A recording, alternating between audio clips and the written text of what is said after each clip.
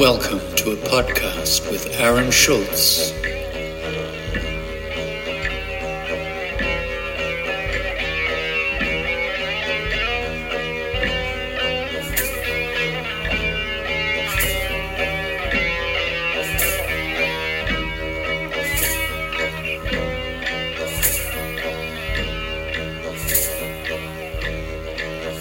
Men's mental health matters.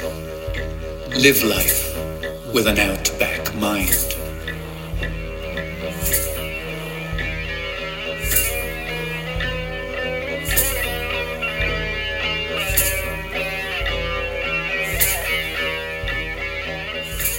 Thanks so much for joining in once again, episode 198 today. I have Dr. Peter Larkins with me. Now, most of you that follow AFL would have seen Peter on TV over the last maybe 20 odd years on Channel 9, also Channel 7, also on Triple M on the radio and 3AW. Peter is a well-regarded, surgeon and also GP doctor. And he's got a great insight into athlete development, athlete injury and knowledge and so forth. Being a former athlete himself, he represented Australia in the steeplechase in the Olympics and also the Commonwealth Games, won multiple national titles, and is very, very in tune with the human body and the potential of the human body. So the foundation of today's conversation is about being able to live to our potential as men and as humans. What can be possible if we actually live I suppose, more functionally and to be able to, age well, be able to use the body well and fuel ourselves well, throughout our lifetime as we get older. And, Peter believes that we can all live to 100 and beyond, but not just live, thrive to 100 and beyond if we follow a right pathway and start to, do things that look after our physical and mental health, primarily. So we're going to be pretty insightful chat around that today and what Peter believes is possible. So I'm sure you're going to really enjoy this chat, and I really encourage you to share it with others. Now, if you're looking to make some changes in your life, you've got some blockages, and you need some help, I recommend Mick Stuth, who's got an organisation called The Real Shift. They have a 9-week deep dive program coming up in October, where they take people through a process to be able to change habits, create good ones, and basically sustain good physical and mental health moving forward. So we all get stuck in life, and we all have some problems that get in our road. So this is a great program which can help you move forward. So I really encourage you to check them out. Go to therealshift.com, therealshift.com/deep dive. You'll see the program. If you mention the Outback Mind Podcast, you'll get a 10% discount. It's a really good deal. So I encourage you to invest in yourself and make the changes now, because we seem to procrastinate as guys and get in our road too much. So by investing in yourself and making changes, you won't regret it. That's for sure. Absolutely. So please check them out. Also, if you'd like the podcast, if you'd be kind enough to make a donation to the Outback Mind Foundation, I'd be really appreciative. We pretty much rely on donations, so I'd love some support if you could help out. Best to jump on the Outback Mind Foundation website, go to support us, and you can chip away there. Alrighty, thanks for listening in. Really appreciate your feedback. G'day, Pete. Aaron, nice to talk with you. Great. You too, mate. And they tell me the weather's pretty good down there in Albert Park today. Well, the spring has really sprung. I reckon it turned in the end part of August, and sun is shining, and I had a bit of a Father's Day trying to look at some of the garden, getting it look better. It doesn't look that great, but I think it's starting to show some colour. It's great. The country comes out of me when I start to see the garden blossom, mate. My word, it's given us a gift every day at the moment, that's for sure. So you'd be pretty happy because Geelong won on the weekend as well? Yeah, look, I'm Geelong born and bred, grew up on the peninsula on a little property, and, at 6 years of age, I was down in the Cats change room with my uncle, who was one of the trainers, learning how to strap ankles and things at age 6. So Jeez. It's been in the blood for a long, long time. My dad was involved with Frank Costa as a great friend of his, and Frank was, of course, one of the best presidents. And so the Cats had a amazing one goal win against the nemesis, the Pies, 91,000. I got to say, it was an amazing. The whole footy on the weekend was great, but having made the Father's Day week a bit more enjoyable when the Cats didn't lose the first final. They've done that a few times over the years, Aaron, which is frustrating as a Cats supporter when their playing well. But there's to lose this year, I've said to a few of my Geelong friends. So it was a nice game to go to Saturday night. It'll be exciting. You've been around footy pretty much your whole life then? I have. I mean, I went to a school, St Joey's CBC in Geelong. It was a very strong sporty school. In fact, it boasts more AFL players than any other school in Australia had come through and played AFL. So it was a very strong footy and sport culture, I should say, athletics, cricket, lots of things at my school. But I guess growing up in Geelong, you don't have to support Geelong, Aaron, but, with my parents and family and my uncle being a trainer there, footy, as I said, age 6, I got an interest in it and played footy at school from the time that I was sort of playing under 10s, under 12s, under 15s, it was all called in those days, and managed to get played through the first, have a couple of premierships, and got invited to train down at Geelong as a 16-year-old by the famous Bobby Davis when he was involved at Geelong. So I even got to get into the change rooms and see it from a participant point of view. But then ultimately footy stayed in my life simply because of what I've done with my medical career, Aaron. You sort of diverted off and got into athletics, so pretty much around the same time. Yeah, look, at 16 I was playing in the first 18 at school, as that was called at the time, and I was also running in athletics and had been in little athletics since the age of 6 down at Geelong, because Geelong Landy Field was the number one little athletics centre. It was the first one ever to start up in Australia, and so athletics was in my blood.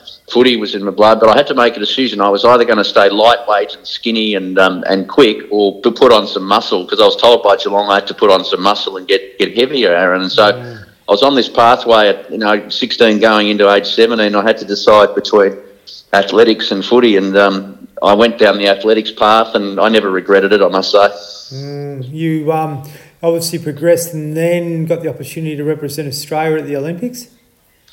Yeah, well, look, it wasn't on my mind when I made that decision, but I must admit, you look back at early decisions in life and say, how did I have the intuition to do that? And I often talk to people about, kids say, follow your intuition, because you're often right. But when I was trying to make that decision, the best thing you could do was represent Victoria. Remember Teddy Whitten, the big white V? It was the greatest thing you could do in footy, and it was called VFL, not AFL in those days, where I was already in the Victorian team representing Victorian athletics. And so I thought the concept of a target for myself, Aaron, to say, what can you achieve in sport? Well, representing Victoria, I'd already sort of done that.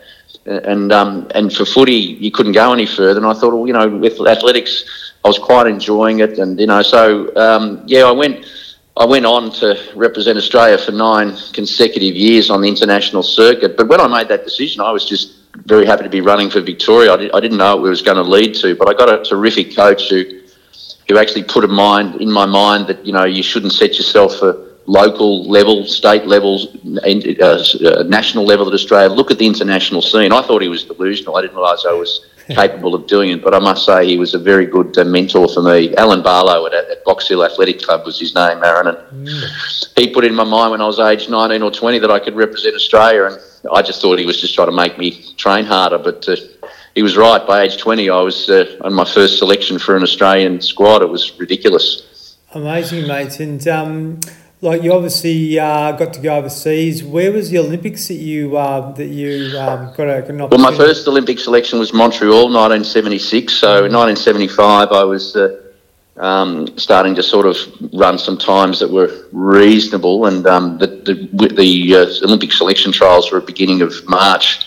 in 1976, and so that was Montreal. And then that was in 1975 I represented Australia in an Australia versus New Zealand combination event, and so that was my first international taste, but that was just against New Zealand. And so Montreal, and then in 1980 I was selected for the Moscow Olympic team, but didn't get to compete through a combination of politics and the boycotts and things, which was a very strong political thing that happened in the 1980 Olympics, Aaron. For sure. How was that for you at the time? Were you frustrated that you couldn't... devastating. No, look, needless to say, I was a bit frustrated because I spent 4 years, targeting. I'd taken a year off medical school to train for it.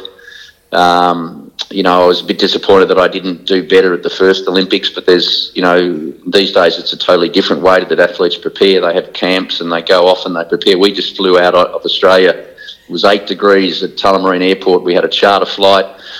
I remember I was sitting next to Steve Holland, one of the swimmers. All the teams are on the same, all the teams are on the same flight, the hockey team. So we just went straight into Montreal without any pre-season, so to speak. And these days, they have much better preparation. So 1980, I was really hoping to.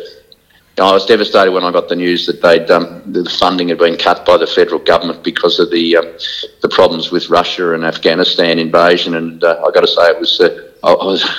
I still talk about it, but you can't do anything about it. I mean, I luckily went to Commonwealth Games, World Cup, World Championship stuff. So I had 9 years, but missing out on competing at the second Olympics was hard at the time when I'd put 4 years into preparing virtually. Do you think you reached your potential back then as a young fella? No, I don't. I mean, it's one of those things where I was doing medical studies, and those days the medical schools didn't take kindly to people deferring or taking time off. And in fact, we're talking 1970s, of course, with the 76 games, and then 78, 79 leading up. I graduated and was trying to work as an intern, as they're called, at the hospital. I was working 84 hours a week, Aaron, and they wouldn't give you time off. So I was training, whenever I could, 6 o'clock in the morning, 10 o'clock at night. So I don't think my athletics was done justice, and probably my medical studies I didn't do justice to. I managed to get through the medical course and move on, but I felt they both suffered. Whereas these days, I think, someone who's at the Australian team or the Institute of Sport or whatever, they get scholarships and they can really just give their best to their sport. They can throw 2 or 3 years at it and it doesn't impede their professional career. And they definitely can focus on it. If I just devoted myself to athletics, and I don't know, I mean, I probably got the best out of myself at the time. As I said, you're trying to study and work as a doctor, and so I was trying to get that. And as I said, I just felt if I had the time over again, I would have taken 2 years out, 3 years out, and just absolutely found out what sort of athlete I could have been. I may have done no better, but at least it wouldn't be on the back of my mind. And and certainly it's not as if it's call from Aaron. On that time when I was, doing my medical studies and think, would I have been a better doctor if I'd not run and concentrated on medicine? But at the end of the day, my medical career has not been impeded in any way by the fact that I, did athletics and was on the international circuit. I was able to sort of carve a pathway going into the sports medicine world, and it wouldn't have made any difference whether I'd spent more time studying or spent more time in the hospitals. I always had a career path in my own head that I wanted to work in the high performance sport area, and then ultimately just in the high performance in life area, as I call it. So I don't think my medical studies would have been in any way affected if I'd taken a couple of years off and concentrated on athletics. But it's all the past, and you can't look in the rear view mirror. We just go forward, and I've been lucky to have had both of those things in my life. Amazing, mate. You would have obviously had significant burnout back then, and when you talk about mental health, I suppose these days it wouldn't have been recognised back in the 70s. No, it wasn't. I mean, certainly any discussion of mental health was seen as a weakness amongst anybody, female or male, but particularly blokes. I mean, the macho image of the sporting person in Australia, you just sucked it up, and you never discussed, that you were anxious or had any signs of anxiety, depression, or things like that. And I mean, the burnout thing that I've sort of personally sort of feel I've had episodes of really didn't come until much later on. I think when I was probably overworking in the time in the medical area, I was sort of trying to have a normal life. I was trying to still keep fit, and I was working big hours, and I was national president of Sports Medicine Australia, which was a voluntary position, but it was taking lots of meetings and hours, and I really just felt I spent 3 years doing that national job, and on top of my medical work, on top of family and commitments, and I really just, you just sort of push on because it's the thing to do. But I look back at the time and think, when I finished my job on the committee there, you normally stay on an extra year as the past president, Aaron, and you're given an extra year on the national committee, and I declined to stay on. I just had nothing left in the tank.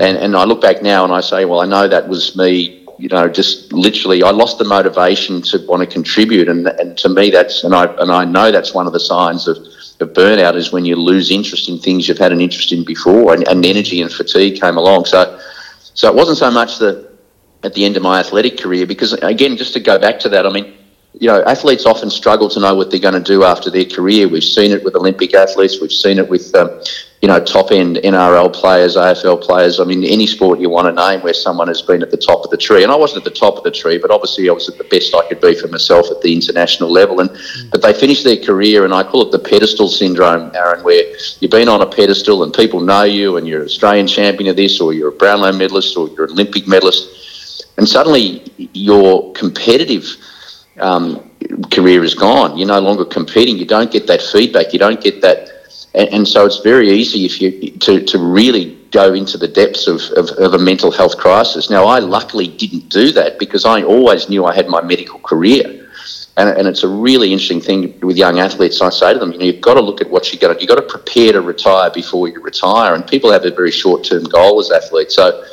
So I didn't really run into the trouble that some athletes do when they immediately retire, because I'd been waiting to throw myself into my sports medicine career and had a scholarship ready to go where I was going overseas for a year to do extra postgraduate studies because there was nothing available in Australia for me to do. So I didn't hit that flat spot that athletes often do when they finish their sporting career. But I subsequently got it in my professional work, probably on 2 occasions, simply because you just pushed on and did more than you needed to, and I really didn't know how to talk to someone about it or how to, get help with it. I think it's very common still in the medical profession, having sort of worked with the health service myself previously, and a lot of the expectations that are on people in various disciplines, you can just get burnt out really, really quickly. It's extraordinary. And I see it in my colleagues who are surgeons, and doctors are supposed to be caring people. I guess that the concept of compassion, which is something that I think is a really important trait in life, and doctors and nurses and people in the health professions ought to have compassion as a characteristic trait, because you are, caring for people and looking after other people, and you put them ahead of you sometimes with the hours you work. But you're right, in the medical profession, people do experience burnout, particularly if they're in high-pressure areas like neurosurgery and other areas, working in the oncology or cancer world. So, I really admire those people. Sports medicine is a very clean type of medicine, I call it, Aaron, right? Because I look after ankles and knees and hips and shoulders, and no one really dies from that sort of stuff. But people that are dealing with illness and things along the way, that they have incredible pressure, and it just goes home with you. You can't switch off sometimes if you've had a case go wrong or a patient that you're really attached to. And I admire the people that do that work. And as I said, there's other professions, of course, that have it, but that burnout and that sort of, career fatigue, for want of a better word, Aaron, is definitely very common in the health professions. For sure. You would have noticed, obviously, really hospitals in the medical profession back then was all around fixing wounds, but now it's sort of being able to sort of deal with non-communicable disease over the last 30 or 40 years. Yeah, look, the world of medicine is so different from when I graduated in the late 1970s with all the technology and advances. And most of the stuff I learned in medical school is not relevant anymore. And fortunately, I work in a relatively narrow field. I work in the men's health, community health, and area more now than I do purely in the orthopaedic knees and shoulders area. So there's a blend of both that I do. But as you say, in the hospitals now, we've had, in the last couple of years have been an absolute example of that, where there's been an incredible emphasis on community and public health through what we've dealt with the pandemic for the coronavirus, but even just advances in all the other treatments that happen with immunotherapy for cancer treatments. The world of medicine is so dynamic at the moment. It's an exciting place to be, but hospitals are places where people go when they're not well, and it's the pressure on staff, the pressure on the pandemic itself as a global pandemic. Who would have thought? It's not just a local illness in one state, one country, one nation. It's a global thing. The whole world's been impacted by this. It's been a terrible strain on resources and personnel. But I work private now. I'm in a private hospital, so I don't work in the public hospital dealing with all those terrible illness things. But my private hospital network's also been impacted because we have had many people that have had to cancel work or cancel their surgeries, etc., because of the COVID pandemic. Amazing.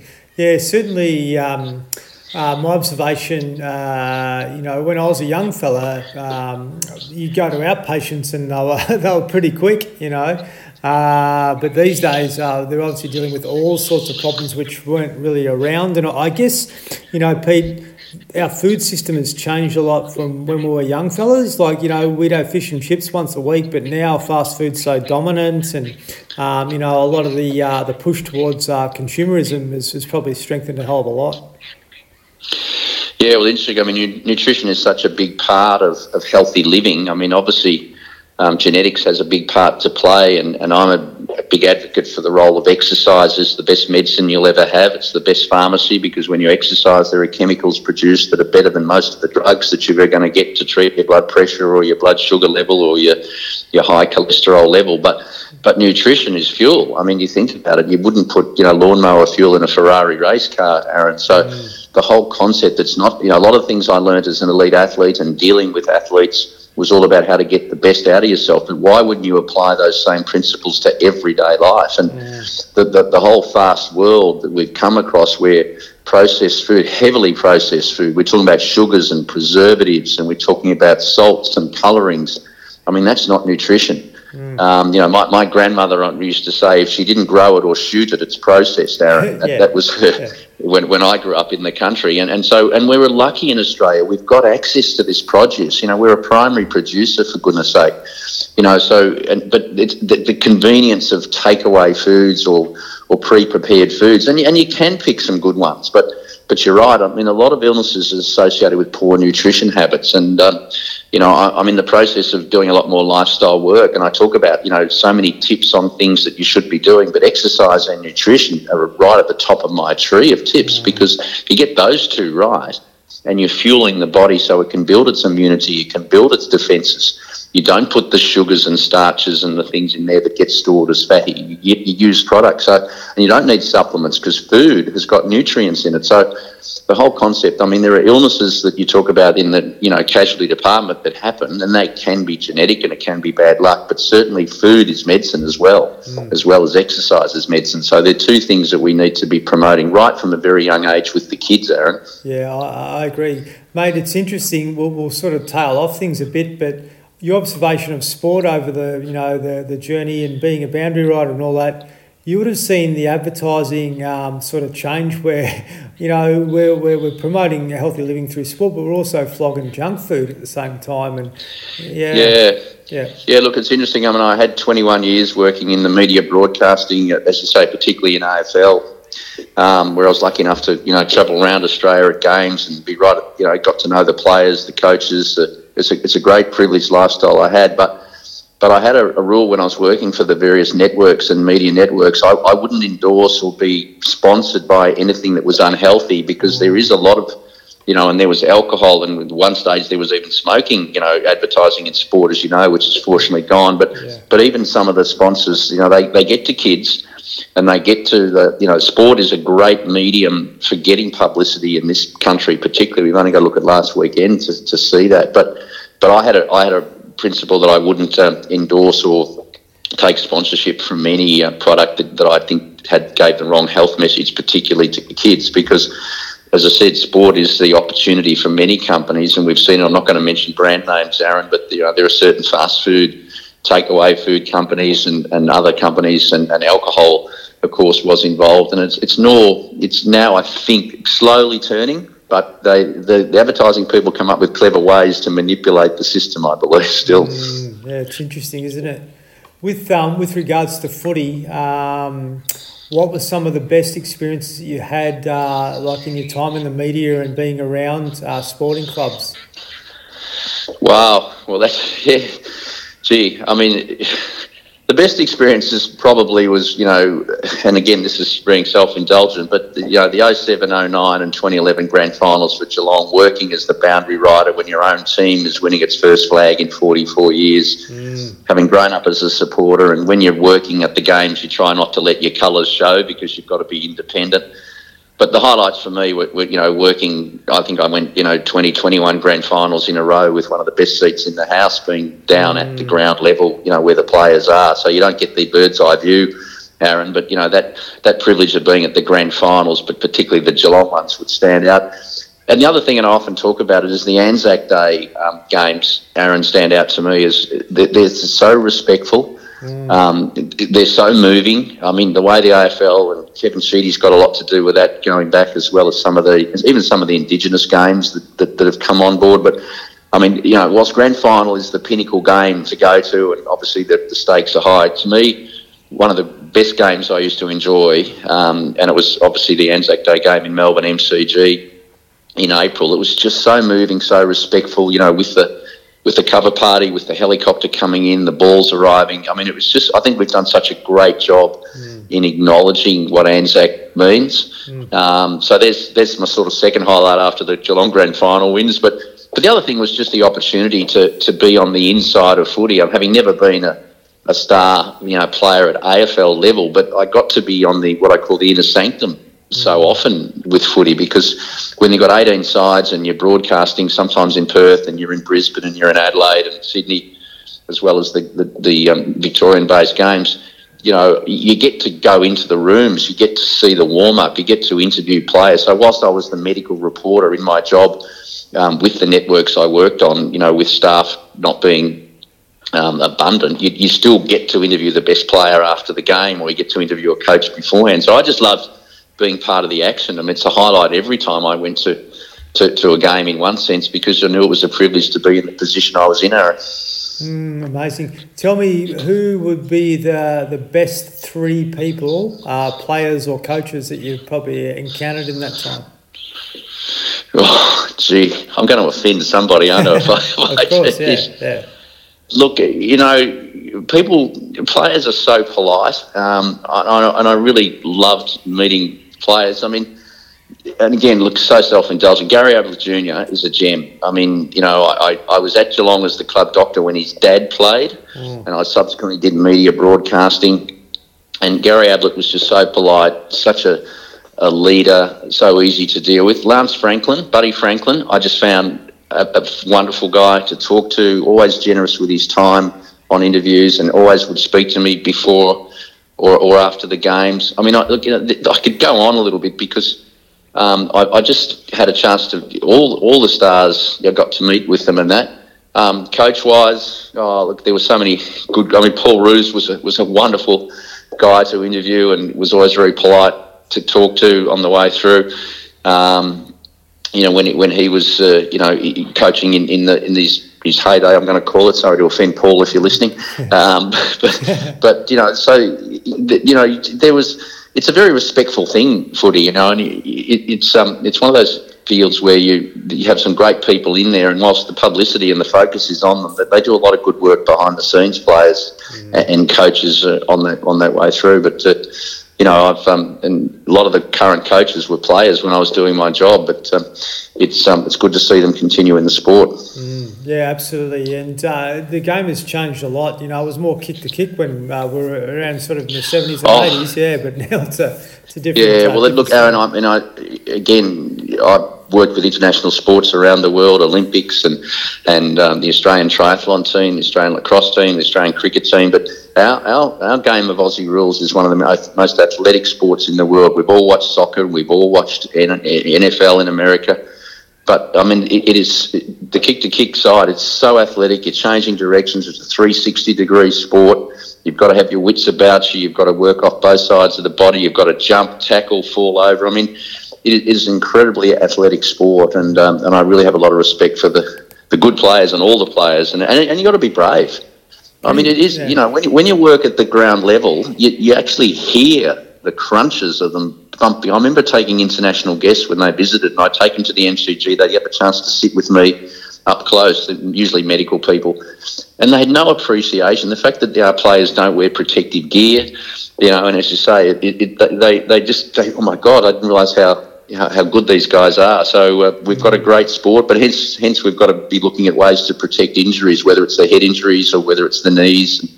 We've got lots of challenges still in the medical side of footy, Aaron. Agree. It's funny, you don't see the helmet as much as what was once around, but certainly the risk of, a brain injury is quite significant in football, I think, and it's probably astounding that we haven't actually experienced, as many as what we actually have. Yeah, absolutely. It's the number one challenge for world sport is head injury and concussion and the subsequent mental health consequences out of that.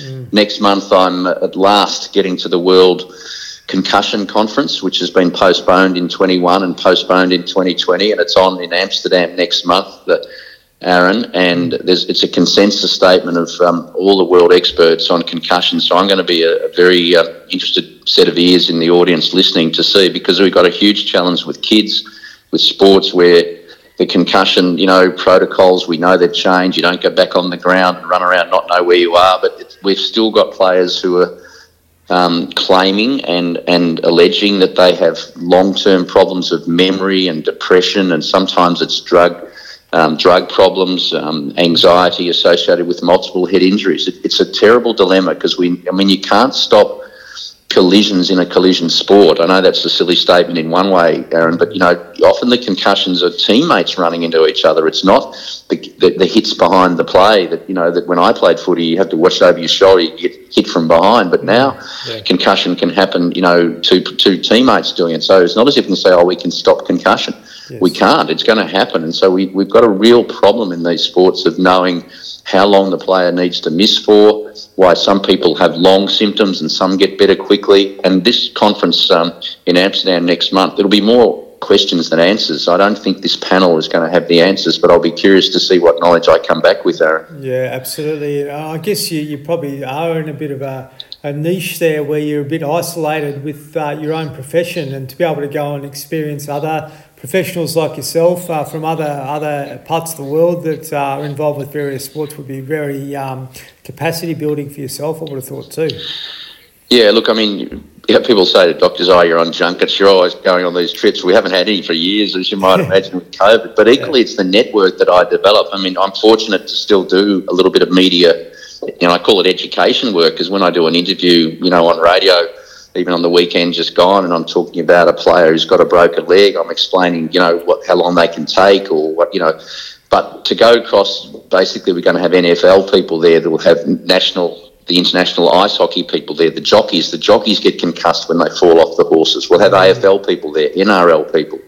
It really is the world's focus on concussion and head injury. It's not just a footy thing. It occurs outside the football codes, but obviously soccer gets them, and rugby league, rugby union. So to mix with the people that are at the forefront, and I'm not saying they have the answers, Aaron, but it's a way of me, when I go to these conferences, you come back and you say, yep, I'm on top of this topic and I know it, or you say, gee, I learned a lot. You never know until you go. But it's important for me, in medicine's evolving. We talked about it earlier, all the changes with medicine, and you can't sit back on your hands and say, I know it all. It's an incredibly dynamic field to be in medicine, and it's changing so quickly. You have to keep up with what's going on, and this mental health concussion one is clearly at the top of the tree. It'd be nice to say we're going to stop ankle sprains and we're going to stop hamstrings, but boy, you only get one brain. We can do knee reconstructions at the hospital today on someone who blows their knee up, Aaron, but you can't do a brain replacement, right? Yes, yeah. Yep. So we've really got to get on top of this, and it's really having an impact on parents choosing sports for their kids, because young kids who get multiple concussions, we think it can have an impact later in life. And I wish I had the answers, and helmets aren't the answer. Just to go back to your little comment about them, because helmets can stop you having a broken skull. It can stop you getting a lacerated skull so that you don't come up under the blood rule. Depending on the shape of the helmet, it might protect your cheekbone from a broken cheekbone, but they're not necessarily concussion. Concussion is this jolting that the brain gets inside this hard shell called the skull. And so when you have a helmet on, you've actually got a bigger head. You don't have a smaller head. The target becomes bigger. And so one of the engineering arguments against helmets is that it doesn't stop your head from shaking if you get hit in the head. I believe helmets will stop, as I said, a fractured jaw or a fractured eye socket, a fractured skull, and that's great because they're still head injuries. But in terms of a helmet to stop concussion, nobody's come up with the right one yet. Yes, and it's obviously expanded a fair bit with women getting into football too.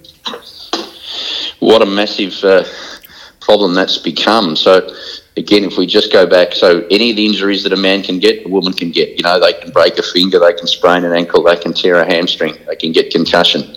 We know that because men and women play the same sports around the world when they play soccer or they play rugby or they play hockey. But the AFL has produced an extra dilemma with this ACL ligament injury.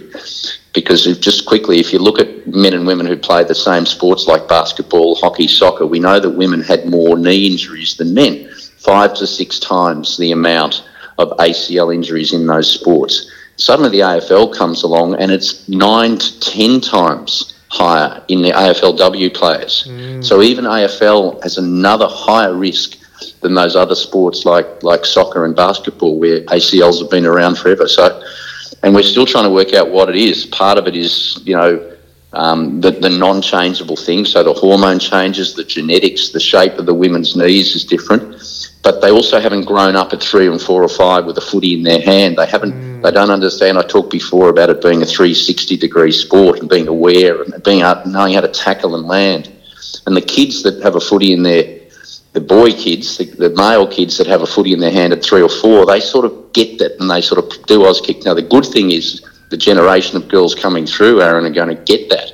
But the current crop that have come from other sports, it's just tragic, because an ACL injury can have an impact on the rest of your life. And so we've got this situation where we're going to have to do more pre-season training, more strength training, but there's always going to be a difference between boys and girls. I've written an article about it. Unfortunately, the birds and the bees are never going to change, so we won't get it completely different, but we can improve the preparation of the girls to play footy.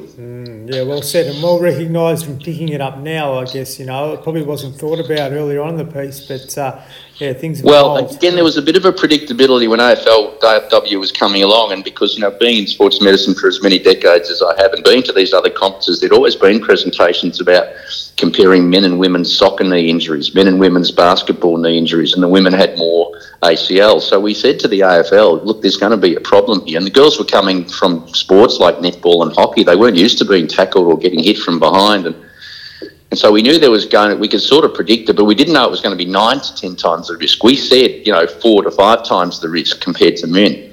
And so every season of AFLW, and the season's only been 6 or 8 weeks long, as most listeners will understand, we've been getting 10 or 12 girls having an ACL injury in a 6-week period. Now, imagine if we had 12 ACLs in the AFL men's season in that period of time. There'd be a Royal Commission. So it was a bit predictable, but it's turned out to be worse than we thought. Yeah, it's interesting, isn't it? I'm still getting my head around women's footy. There were some great women's or girls playing when I was at school, but they weren't allowed to play. But now it's certainly opened up a hell of a lot more, which I think is great, because it's actually keeping people active. I think in many ways. So look, we've seen leagues everywhere at all. So I look after an over 35 women's team at my clinic. They're coming in with their dislocated shoulders and broken collarbones, and they love it. They love the footy, even at their over 35. So, and yet you've got these under 10 girls that are playing now, and they'll be the next crop of good AFLW players. And that combat is great. I think a lot of netballers that I know, I've done a bit of work with in Country Vic, they're all playing footy now, and they're actually really enjoying it. They're deadlifting and they're doing all these weights and starting to really get involved, which I think is tremendous. Yeah, well, strength training is a big part of health. So whether you're 16 years old or 86 years old, you should do strength training, because strength training isn't just about muscles. It produces hormones that assist with balance and stability and helps with diabetes and helps with blood pressure. But strength training for injury prevention around joints, which is what the girls are doing more of now that they've understood that, that's a big part. But, I talked before about exercise and nutrition for health benefits there, and strength training often gets overlooked because people think, I don't want to be a bodybuilder, I don't want to go to the gym. But strength training goes across a whole lot of metabolic processes like diabetes and cancers and blood pressure and cholesterol. So if you mix your aerobic training, your walking or your cycling or swimming or whatever aerobic stuff you do with some simple 2 or 3 days a week of strength training, you're on the pathway to a long and happy life, hopefully. Now, tell us a bit about it, Pete. I know you're pretty determined to live, not just live, but thrive past 100 yourself. I know that you're pretty keen to help others on that. I believe you're actually going to write a book about it. Is that right? Yeah, I'm pretty deep into a book, Aaron. It's how to live to 100 and beyond, but it's a healthy 100 and beyond. And I got the idea a few years ago, and I guess we've always had this concept that if you turn 100, you get a telegram from the Queen, and it was sort of like, triple figures was such a high achievement, a thing, and some people did and some didn't. It was obviously an exception to do it. But then the more I got involved in this health care and health promotion, I looked at the reasons people are dying, and we know that there's heart disease and there's stroke and there's diabetes and there's cancers. You know what? They're all preventable, Aaron. Yes. There are predictors. You know, you can have health checkups. And so I decided with all my knowledge about, you know, high performance in sport, I'm writing this book on how to be a high performer in life. And you know, I make the silly statement again in the book, if you don't die, you're going to live. And so premature death is what I'm talking about preventing, and healthy living. So I want people on a boat cruise in the Bahamas or doing their trip through the Kimberleys when they're 90. I don't want them sitting in a nursing home on an oxygen cylinder. So this is about, at an early stage of life, having the health checkups, finding out, we talked before how medical care is improving dramatically. So the survival rates of cancer, the survival rates of heart disease, the survival and management of diabetes is getting so much better that they shouldn't be killing people. Yes. What kills people is poor lifestyle habits like smoking and drugs and being overweight and not exercising. So my book on how to live to a healthy 100 and beyond, because initially I was going to be a healthy 100, and then I thought, why am I stopping at 100? Because you look around the world and there are parts of Sardinia and Italy and then Japan, the women, where the average age is 103, 104. And then there's some people live to 110. You say, what is it about them? You know, one of the great things, social connectivity. I don't want to give too much of my book away, Aaron, but one of the great things about those parts of the world is the social interaction and social connectivity. They don't spend their days in nursing homes. They get up, they pick the food out of their garden, they go and play bocce, they go for a walk, they have an afternoon nap, they talk to each other. So it's not just about genetics, it's about nutrition, it's about exercise. So my book about living to a healthy 100 and beyond is it's in process. It's not ready, because the more I write, the more I write. I'm just finding so much to write about, whether it's the value of sleep or whether it's the value of the right snacks or how to have holidays or have mentors or how to have a cup of tea, you know, to get the stress down out of your body, because my mum always had a solution that a cup of tea solved everything, Aaron. So, Yes, yeah, of course. So that's my book. So it's half medical and it's half lifestyle, and it's a little bit of my own sort of background about where I've come from in this health and fitness industry. You've got the experience and you've seen lots of people firsthand, I guess. But you know, one thing that sort of come to me there, Pete, was you know, the simple stuff is really what it's all about. Now we might be living older because we're sort of kept on medication or whatever that's actually prolonging our life, but we're not actually thriving. And you know, I'd like to see people like thrive where they're not actually relying on things to sustain them. Yeah, well, one of my chapters is how to keep away from your doctor, Aaron. Yeah. And whilst my medical colleagues might sort of say, hey, what are you talking about? My point is, if you're not unwell, you don't need a doctor. So if you take responsibility, I said your body is the best pharmacy. It produces chemicals that are equivalent to blood pressure tablets, that are equivalent to anti-cholesterol tablets, that are equivalent to keeping your insulin level requirements down if you are diabetic. So the concept of you know, of thriving, and that's why I talk about a healthy 100 and being on a boat cruise or being on a trip to Europe or skiing when you're 95 in the Swiss Alps. So it doesn't matter. It's the point is you want to enjoy life. I mean, it will catch up. I mean, what's the limit? Is it 120? Is it 150? I mean, if we can work out why the body unravels, so the DNA and the getting scientific here, the telomeres and this thing called the epigene, which determines the way that you age, if we can work out why they fail, and part of it is lifestyle and nutrition, then if we stop it and slow it down, you know, we're going to add, I talk about health span, not lifespan, Aaron. So lifespan is how long you live, but health span is how long you live in a healthy situation. So we're trying to expand health span in people. My book, hopefully, if people follow it. But the earlier you start, the better.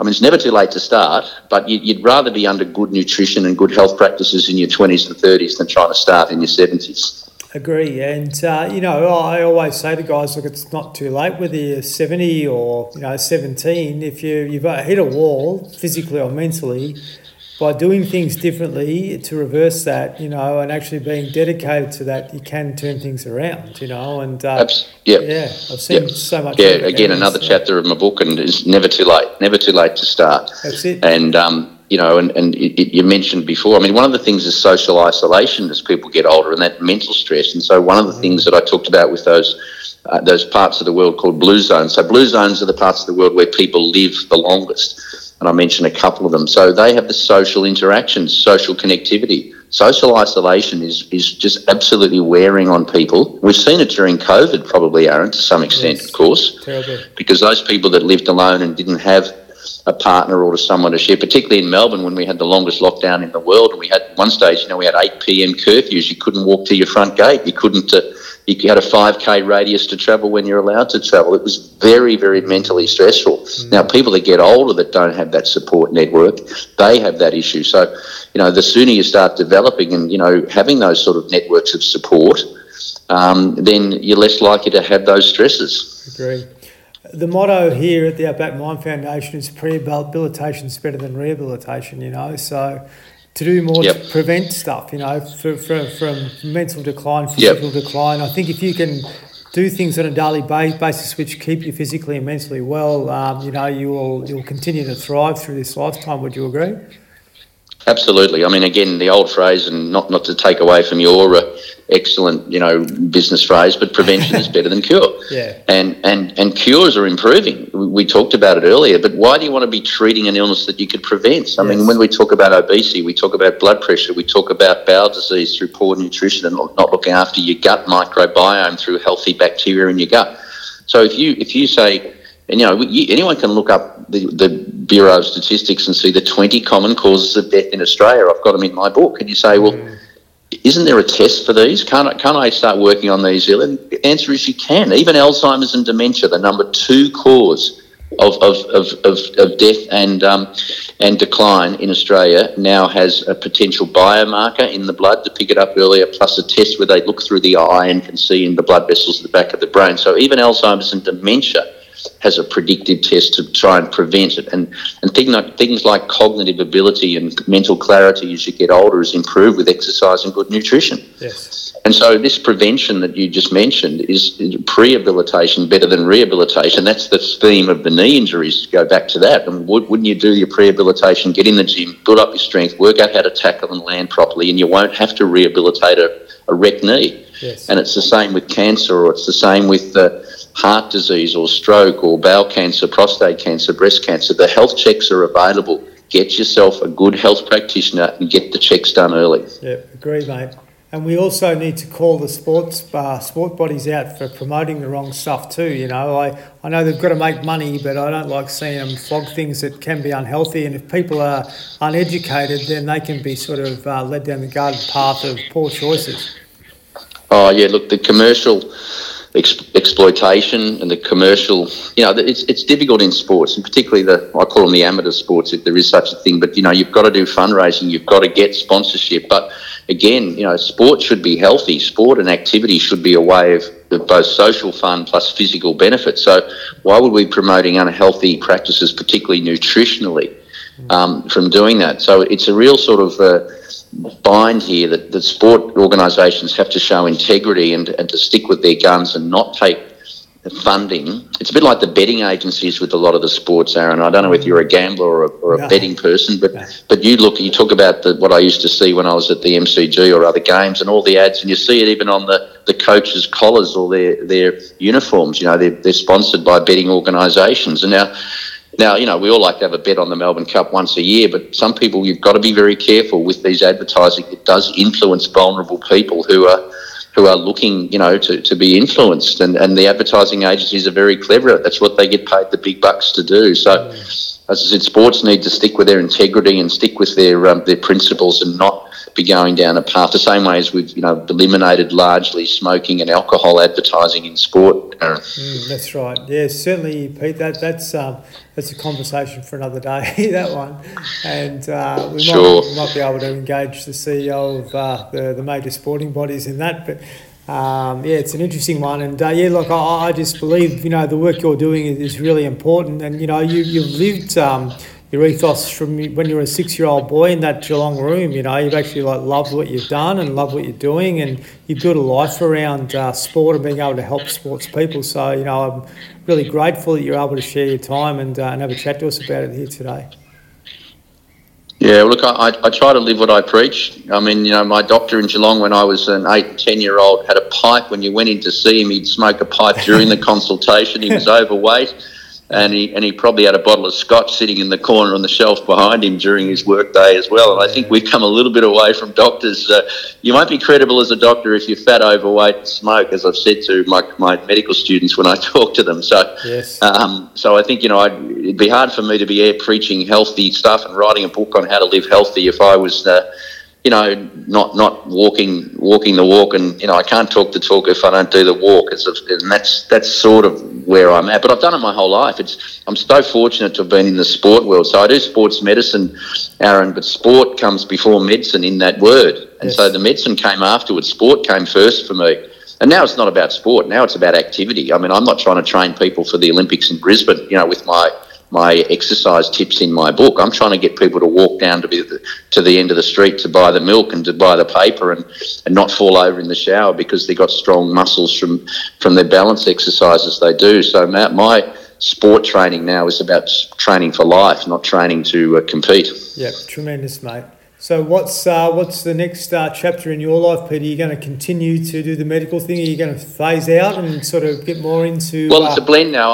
I still have a clinical practice here in Melbourne where I do, my elite athletes start at about the age of 50 and go to about 90. So they come in with their sore hip and their sore knee, and I'm telling them they're going to live to 100 and beyond. They look at me like I'm silly. And, I see a 70-year-old with an arthritic knee, and I tell them they've got another 30 years to go, and they think I'm crazy. But so I'm still doing my orthopaedic sports medicine work, but it's really an arthritis practice almost that I have now. I still see people with a broken collarbone and things like that from time to time. But so my clinical work, but I'm really moving more into this health promotion area, the podcast with you, public speaking, the book when it comes out early next year, because I was going to have it out for Christmas, but I find that, to do it properly and to get it right, I won't be out till early 2023. So my book on how to live to a healthy 100 and beyond will be allow me hopefully to do more public education work like your show does, for me, Aaron.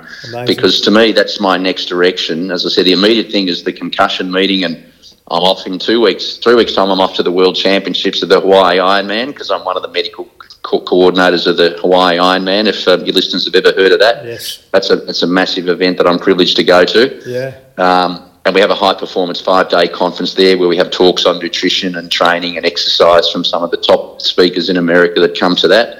The concussion meeting will be really important. Maybe we should have a chat after that, because the mental health concussion messages coming out of that October meeting will be hopefully pretty revolutionary. For sure. But in the years ahead, my goal is to work in this health promotion and to educate people about how to live healthy and to start as young as possible. The secret of life is to die young, but to leave it as long as possible. That's going to be the mantra. Yeah, that's well said. I've never heard of it. So you want to be young at 90, in other words, folks, right? Yes, my word. And my dad is going to hit 90 in December, and he's lost it physically and mentally, And I made that decision years ago that I did not want to end that way. And I think we still have this hereditary sort of thing going around in modern society where, if Dad had it and Grandpa had it, you'll get it. But I just don't believe that's so. If you can do things to prevent, then all of a sudden you can divert and turn the corner. Yeah, look, it's important to know your family background and genetics. Yes, you can't change genetics. You can't change your birth date, and you can't change your gender predisposition, despite all the... another topic we can't go into now, but obviously there's all this transgender stuff going on in sport and the world. But genetics, to come back to it, is so important. But if you know that you've got a family history of bowel cancer, or a family history of prostate disease, or a family history of stroke or heart attacks, then for goodness sake, you've actually got such incredible information available to you, because you know that you might be prone to that. So get on the front foot. Do the prevention stuff we talked about before. Yes. Have your checkups, find out your blood pressure, find out your cholesterol, make sure you're in the ideal body weight. Eat healthy foods that are heart promoting or that are stop inflammation. So, the genetics are there, sure. I'm not going to change the fact that my dad died from a heart attack, Aaron. But boy, my dad died way too young because he didn't understand the principles, being a country boy. Yes. And he still, everyone still knew that, they didn't understand. Those days, you went on tablets and you had a a bypass surgery, and then the bypass clogged up later on because you didn't change your lifestyle. Yes. So we can tackle it front on, even if you've got a genetic background that you know that you've got problems, and you can see it in your grandfather or your father, and you say, well, I'm not going to be that person. I'm going to look after myself for the sake of my kids and my grandkids. Yep, absolutely, mate. I agree, and yeah, look, that's a big conversation for another day too. I reckon after this conference you're going to, we should have another chat, and that would be very informative to a lot of people out there, particularly that play football in country areas, like a lot of people that listen to this do. And I think it's going to be so insightful for you to be able to go away and learn from other experts around the world as well. Yeah, look, I'm looking forward. I'm going to learn. I'm going to tell them how to do it. These are all the neuroscientists and the people that work in the research for brain scanning and testing. So, and you just say country sport, not just country footy, but country sport really has to be up with the latest, because it's a lot more injuries occur in country footy than concussions this past weekend than there was in the AFL. And so that's the population group we're targeting at, people where the healthcare isn't as readily available. I mean, the AFL clubs are lucky. They've got experts sitting, 10 feet away on the sidelines to help them when they get concussed. But you go to a country footy game in Central Australia, bloke gets knocked out, and there may only be a first aid person there with a bag of ice and a Band-Aid. That's right. So who knows? We've got to really get the education out there on how to look after them better. Yep, 100%, Pete. Really, really appreciative for you to come on and have a chat to me today, and thank you for your insights and wisdom. I'm sure this is going to be listened to by a lot of people. So really grateful for your time, mate, and I'm sure we're going to have many more in the future. No, well, thanks, Aaron, and congratulations on the work you've been doing. It's great that you've gone down this direction, and I really hope you're getting the following that your messages deserve. Yeah, I appreciate it, mate.